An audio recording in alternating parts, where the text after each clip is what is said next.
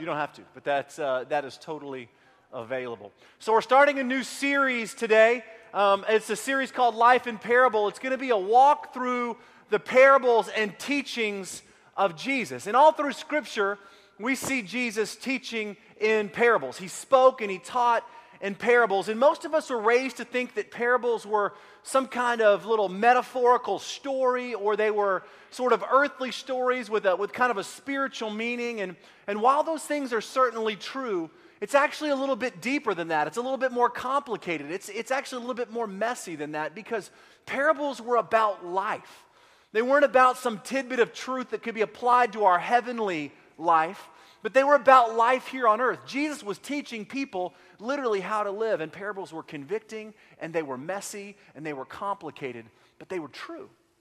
And so I thought that we'd begin to explore these as a way of looking at our own life. That if Jesus is teaching about life that follows Him, a life that submits to God, what would that look like if we unpacked and explored these together? So over the next weeks, we're going to be unpacking and looking at these parables as we attempt to discover our own life buried in there, our own life in parable.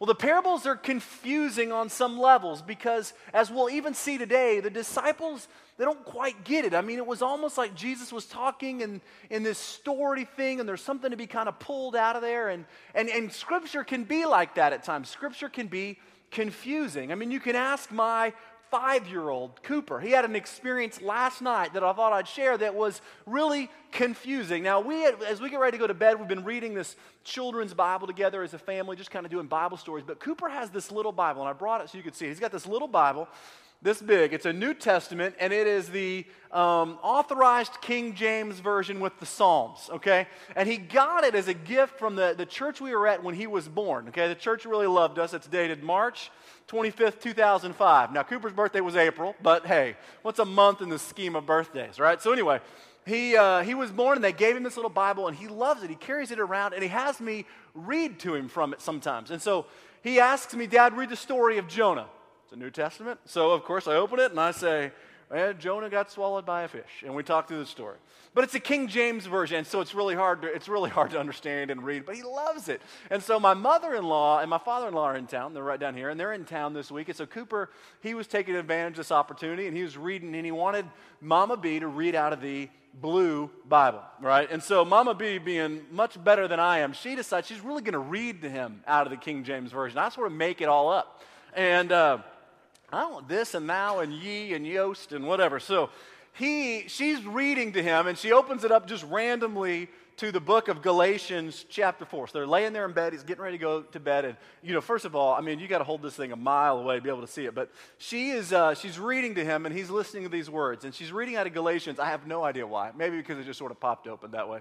And this is what it says. It says, "And if ye be in Christ, then you are Abraham's seed and heirs according to the promise. Now I say that the heir, as long as he is a child, differeth nothing from the servant, though he be Lord of all, but is under tutors and governors until the appointed time of the Father." And Cooper gets this big grin on his face, and he looks up at her and he says, "That part about tutors is funny." And so I couldn't decide which was funnier, Cooper thinking that or my mother-in-law trying to explain to him that there are two kinds of tutors. There are tutors, those that toot, and there are tutors, those that teach, right?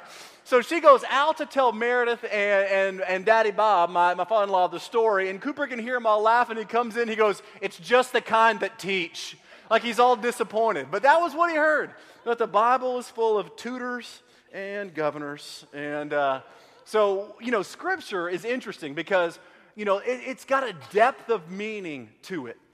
And the parables live in that sort of depth of meaning. They live in this sort of place of complicated yet simple, engaging kind of rhetoric that challenges us to think and that pushes us towards action. And that's really where we're going to be over the next sort of weeks, is exploring these words of Jesus as we challenge the way that we think, and we're propelled to action as we begin to live and find our own lives in the teaching of Jesus. So we're going to be in the book of Mark chapter 4 today. If you've got a Bible, pull it out. If there's one next to you, grab it.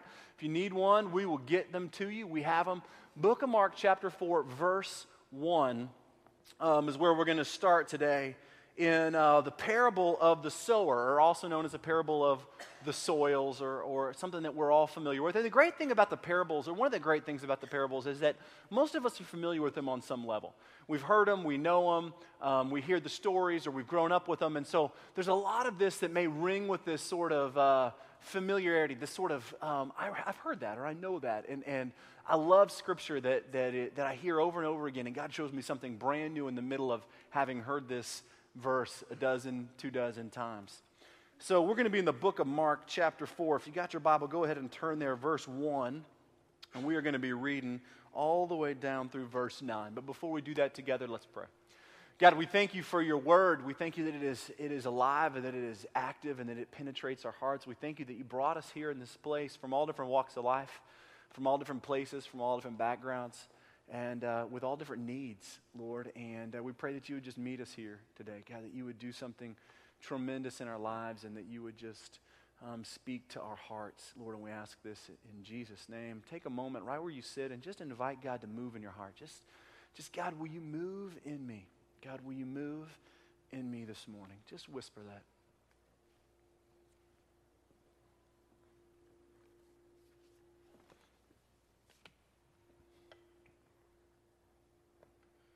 Pray for someone beside you, even if you don't know their name. Just pray for them. Pray that God would move in their heart or in their life this morning, that he would reveal himself to them.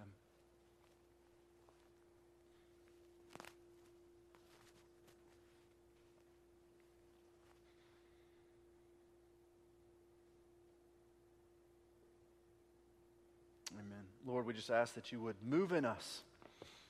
This is the word of the Lord, Mark chapter 4, starting in verse 1. Now again, Jesus began to teach by the lake, and the crowd that gathered around him was so large that he got into a boat and he sat in it out on the lake, while all the people were along the shore at the water's edge. He taught them many things by parables, and in his teaching he said, "Listen, a farmer went out to sow his seed, and he was scattering his seed, and some fell along the path, and the birds came and ate it up, and some fell on the rocky places where it did not have much soil. It sprang up quickly because the soil was shallow, but when the sun came up, the plants were scorched, and they withered because they had no root. Other seed fell among the thorns, which grew up and choked the plant, so that they did not bear grain. Still other seed fell on the good soil, and it came up, and it grew, and it produced a crop, multiplying 30, 60, or even 100 times. And then Jesus said, 'He who has ears to hear, let him hear.'" You know, this is the first parable that we see recorded in Scripture that Jesus teaches. And I thought long and hard about, doing this little background on why parables and what Jesus was doing and what they would have meant to the Greek and Hebrew culture. But really what I think we're going to do is just kind of let the parable speak for itself and see what God reveals and teaches to us along the way. And so we'll just kind of open it and see what happens. Now, for the past year or so, I've mentioned a dozen or so times that when Jesus traveled to places, people showed up in huge numbers. I mean, everywhere he went. And it wasn't all that uncommon. It wasn't like Jesus was the only one that had a band of followers. It actually was very common for a rabbi or a teacher to have people that followed him around. And they would walk around the countryside, and those people, those disciples or followers or apprentices or whatever kind of lingo you want to use, they would just follow him around hoping for some kind of nugget of wisdom or like pearl of great price or whatever to fall from this person's lips so that they could glean it. And if you guys ever seen, or most of you probably remember seeing the movie The Forrest Gump, you remember when he goes and he's running across the country and then all those people that are running behind him hoping that he just says something and he stops and they all are like, the hush falls over everybody and they're like, he's going to speak. And he's like, I don't feel like running no more. You remember that whole part? Well, that was basically what was happening, is that Jesus would travel and people would go everywhere. It wasn't just the 12. Now, there were some times it was just the 12 walking around, but really, when Jesus showed up in a region, people showed up in droves, by the hundreds and by the thousands. Now, Jesus was different. He was a different kind of teacher, and his people, the people that followed him, were really, really different as well. Jesus had the religious elite. He had educated people. He had scholars. He had sinners. He had tax collectors. He had prostitutes. He had crippled people. He had hurting people. He had sick people. He had this kind of crazy mix of people. And anywhere he went, people would even more people would show up. And when the word spread that he was going to be in an area, people came out in droves. That's why we have the picture of Jesus feeding 5,000. Those stories were of people that were gathering to hear what this man had to say, to hopefully bring their sick and those that are hurt and lay them at his feet. Well, our story today, or our parable today, is really no different in that aspect. Jesus is teaching, or he gets to a place where he's teaching, and the crowd is so large that he's almost kind of being pushed into the lake.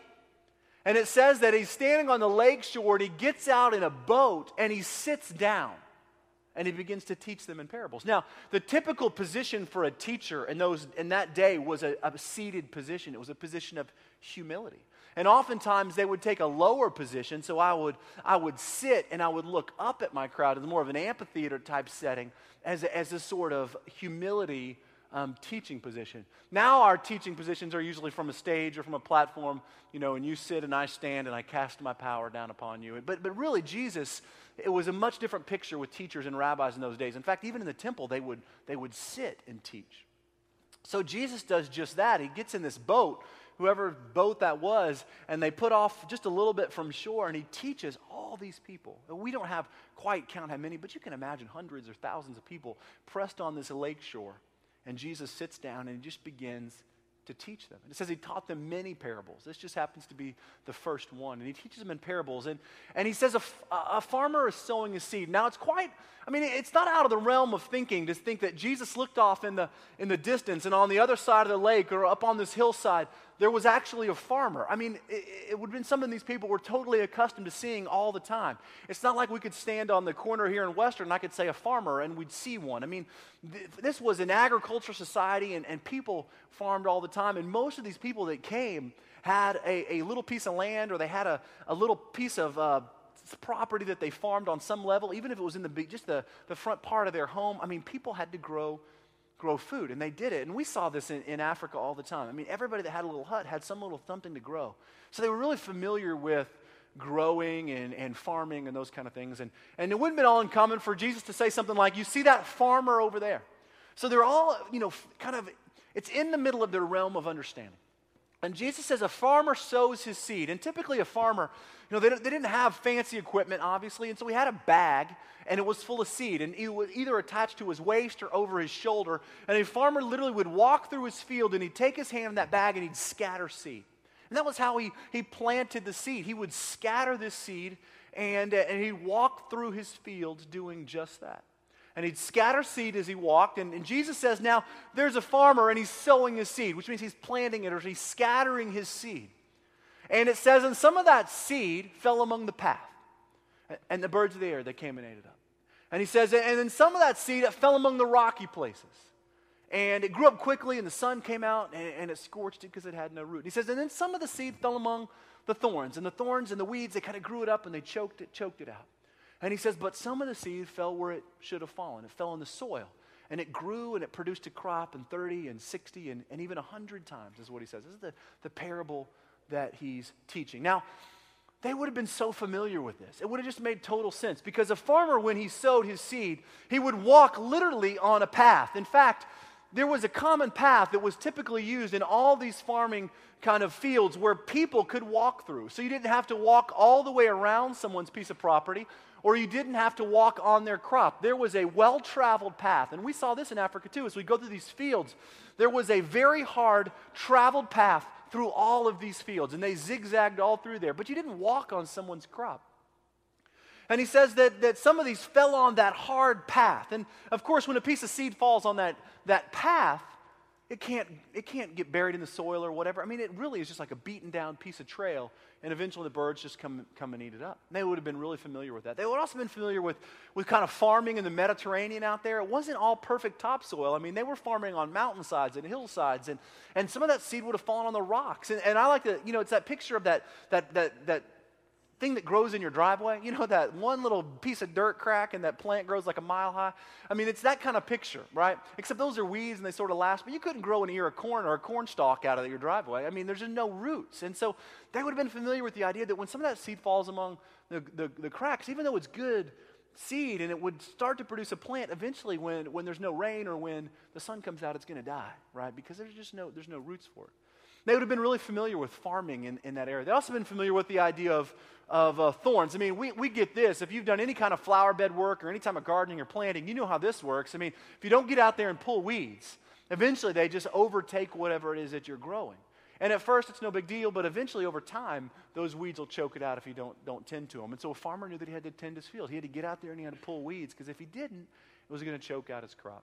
But they all knew that the seed is supposed to go in the ground. It's supposed to fall in that good soil. So this is the parable that Jesus tells, and this is really something that everyone would have just said, man, he is speaking right to my realm of understanding. I mean, this is right in my wheelhouse. I mean, Jesus is speaking to what I do every single year. We put seed in the ground.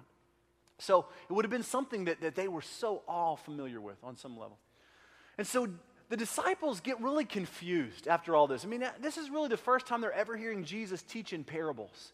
I mean, he had been teaching so plainly up until this point, and there's a whole lot of really amazing theological reasons why Jesus transfers from teaching plainly to teaching in parables, and I really wish we could get into all that, but he's teaching in parables now, and so afterwards the disciples are confused. And if you keep reading in the book of Mark, right down through that next into that chapter, you'll see they come to Jesus and they say, well, what was that? What does that mean? We don't even understand. I mean, a farmer sowing a seed, and we don't understand. And Jesus says, how do you not understand this? And then he begins to explain it to them. And Jesus doesn't explain all his parables. Most of them he just kind of leaves hanging. And he says, those who have ears, let them hear. But he begins to explain this one to the disciples, and he begins to talk about the characteristics of those soils, which is really where I see this parable taking hold of our own life. So he's explaining this to the disciples, and these little guys that are gathered around him saying, what in the world does this mean? And he says, listen, here's the thing. He says the farmer sows his seed, right? And the farmer is this picture of God. He sows his seed. And Mark refers to the seed, if you read on, he refers to it as the Word. Luke refers to it actually as the Word of God. And Matthew refers to it as the message of the kingdom of God. That's how these different authors refer to that. But either way, it is the Word, the message. And to add a little depth to that, John refers to Jesus as, in chapter 1, as the Logos, or the Word. So we have this picture of Jesus being the Word. So we get the idea that this message of the kingdom of God, this Word of God, this Word is the gospel, is truth, is Jesus. It's the message of the kingdom of God. And he's saying, a farmer sows the Word of God, or the Word, or the message of the kingdom of God, the truth, the gospel. A farmer sows this message. And he says they can fall in one of these four places. As Jesus is explaining this to the disciples, he says they can fall in a hard heart. And Matthew and Luke introduce the path as a heart. They say it can fall on a hard heart. And he refers to the birds as the enemy. He says that Satan can come in and pick that word up off that hard heart before it has a chance to even do anything. Now, I don't know if you've ever fed the pigeons or the ducks, but you know what that's like. I mean, my only kind of memory or recollection of feeding the ducks happened when I was about 10 or 11, and we went down to the hike and bike trail in Austin, and it goes around Town Lake, and there's this great little trail, and everybody goes down there and rides their bike and walks their dogs, and we used to go down there and feed the ducks and the pigeons. I don't know why, we loved it. And so my mom would take us down there, and we'd ride our bikes around, and we'd feed them. And the goal my brother and I would do is we'd take these Ritz crackers, and we'd try and get the ducks to come out of the water up onto the trail, and then we'd try and grab them, right? And then, I mean, because that's what 10-year-olds do. My mom would yell at us to stop trying to grab the ducks, but we were trying to get them out of the water. And the only recollection I really have of this, and it has nothing to do with what we're talking about, I thought I'd just share it anyway, is we had these crackers this day, and my mom had taken us down there with our bikes and spent her Saturday doing this. We rode around. We were finally going to feed the ducks, and we had all these pigeons and ducks on this path. I mean, we were throwing out all these crackers, and people were gathering around. I mean, there must have been 30 or 40 of these things, and they gobbled up as fast as it hit the ground, and we ran out of crackers. And I was not done feeding the ducks. And so I looked at my mom, and I said, "Mom, we're out of crackers." And she goes, "Well, you should have brought more." And I looked at my mom and I said, "That's not my job." And I thought my mom's head was going to spin around. Woo, man, I was a stinker as a kid. But I remember thinking, that's the last time we ever went and fed the ducks. All right, we never did that again. But I remember in that whole kind of thing, these pigeons just pulling this stuff off that path. Boom, boom, boom, boom. And Jesus sort of equates the enemy to that. I mean, the word falls on these hard hearts, on a hard heart, and then Satan just comes and he takes it away. And most of us would not say that we're sitting here with really hard hearts, right? But maybe you know someone, or you've been in a place where I have just been so disenchanted with God, so angry at Christians or the church or religion that I just don't want to hear it. I don't want any part of it. I mean, Jesus is saying when our hearts are hard like that, we can hear the truth and the enemy just comes and takes it away. There's no place for it to root. Jesus looks at the disciples and he says, that heart is a picture of the hard path. And he says, this word, this truth, this gospel, this kingdom of God message can fall among the rocky places. And it can spring up really, really quickly. But it dies out when the sun comes out because there's no root. And you know what? You've probably been here. I've certainly been there at some point in time. Maybe you're there right now where we know we've had this authentic encounter with Jesus Christ. We know that it's real. We know that at some point in time in our life, we have been passionate and on fire for Jesus. Like something was moving and happening and it was real. But somewhere along the way, I have become passionless. Something has washed that part of my life out. And I believe that I love the Lord, and I believe that God is true, and I believe in that message, but man, I feel like I've died somewhere. I feel like I've lost this passion or this fire. And Jesus kind of equates it to this idea of you have no root. Now, roots really have two main purposes, right, in a plant. They give it life. They kind of go out through the soil, and they bring in water and nutrients, and they sustain that plant. I mean, without roots, there's no way for these plants to get nutrients in the soil. And roots also serve as an anchor point, right? They hold a plant in the ground. So when the winds come and the waters come and the rains or whatever, the plant stays in the ground. And Jesus is basically saying those roots are what's so important in our Christian life, that we are rooted in the message and the truth of Jesus Christ, and that it gives us life. And that it grounds us and roots us to what is true and what is real. And you may be sitting here today going, you know what? Trevor, there was a time in my life when I was passionate. Maybe it was when I was 12 or 14 or when I was in the 7th grade or when I gave my life to Christ in college or whatever. But there was a time, man, where everything I hungered for was about the Lord. I just loved it. But somewhere along the way, I've just lost my roots. I've become passionless and dry and empty, and I just feel like the sun is beating down on me all the time, and I'm just tired. Just tired. And maybe that's you. Maybe you're sitting here today and you're just saying, I'm tired. And I feel like I've got no roots, and I feel like I'm just barely clinging to this life. Just barely clinging. And Jesus is saying, we've got to be rooted in truth.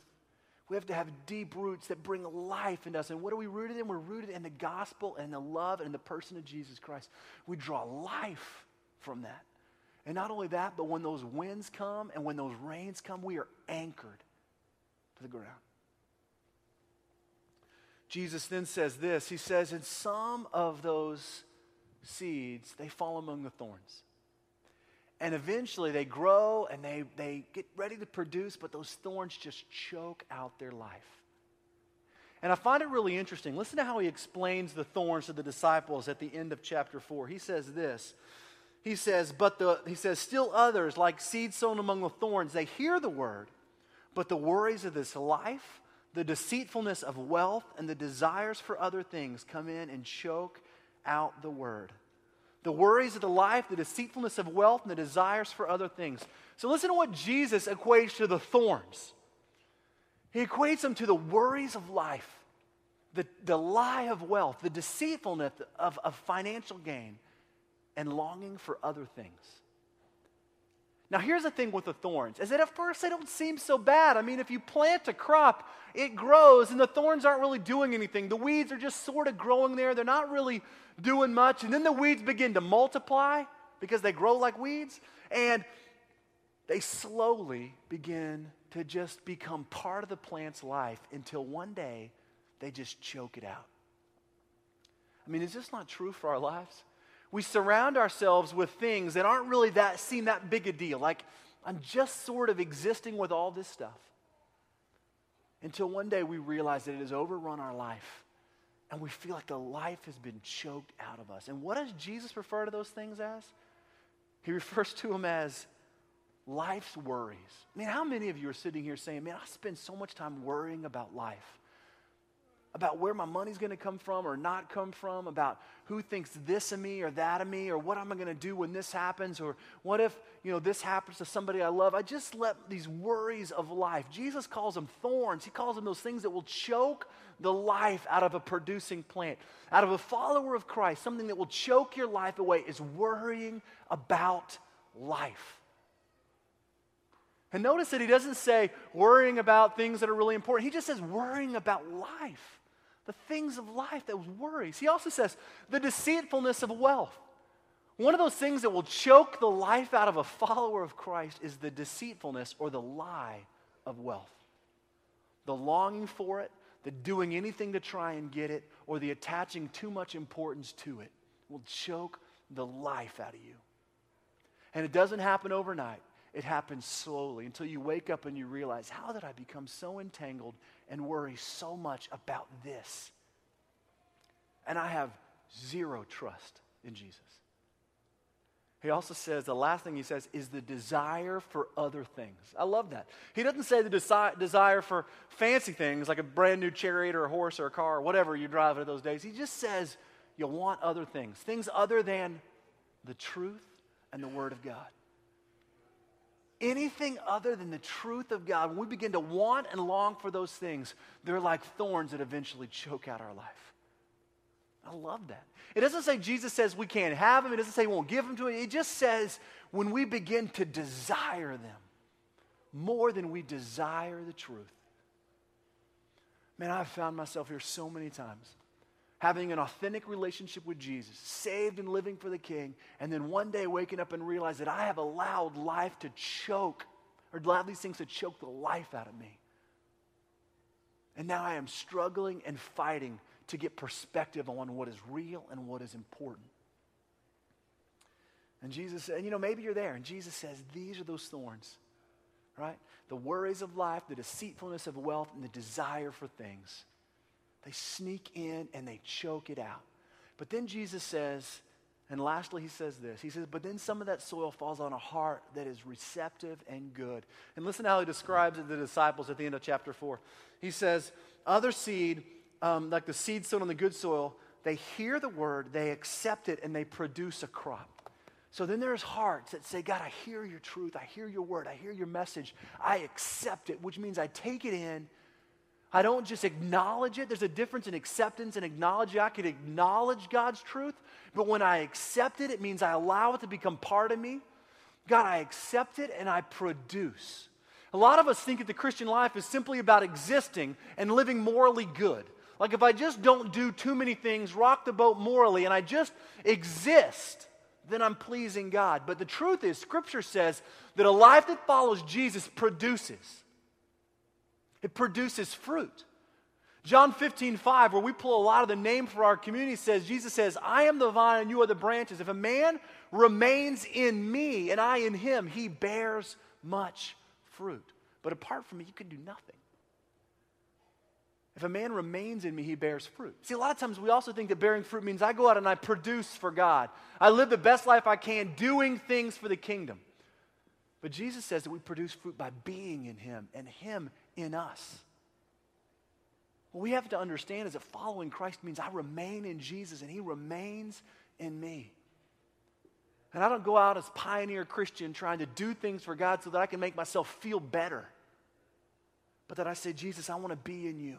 Because I know that if I'm in you and I'm rooted and I'm grounded and I'm gaining life, I know that, then I know that my life produces fruit. And maybe somewhere along the way, just as you're sitting here today, you can imagine that Jesus is sitting by this lakeshore, sitting on this boat, and he is teaching and speaking to you. And maybe you're at one of these places. Maybe your heart is hard. Maybe you're angry and bitter at God or at your ex-husband or your ex-wife or your kids or whatever. Maybe you just have this bitter, hard heart. And the enemy's greatest tool is just to come and take that word of truth away. Or maybe you're sitting here and you've allowed your life somewhere along the way to just be rootless. You've lost whatever that passion and fire was, that sort of ignition part of your life that just says, I want to explode for Jesus. And you realize that once you once had it, what you had was gone. And you feel like the sun is beating down on you and you are tired. Or maybe you've allowed the things of life, the worries and the struggles and the desire for things, the deceitfulness of wealth and all those things to choke the life out of you. And you don't even really know how it happened. But somewhere along the way you recognize that you are unhappy and that you're clinging for things that aren't there, grabbing for things that aren't there. But the message for all of us is that God desires us to live as a soil that will remain in him and produce fruit. 30 and 60 and 100 times that we would produce. And how do we do that? We remain in Christ.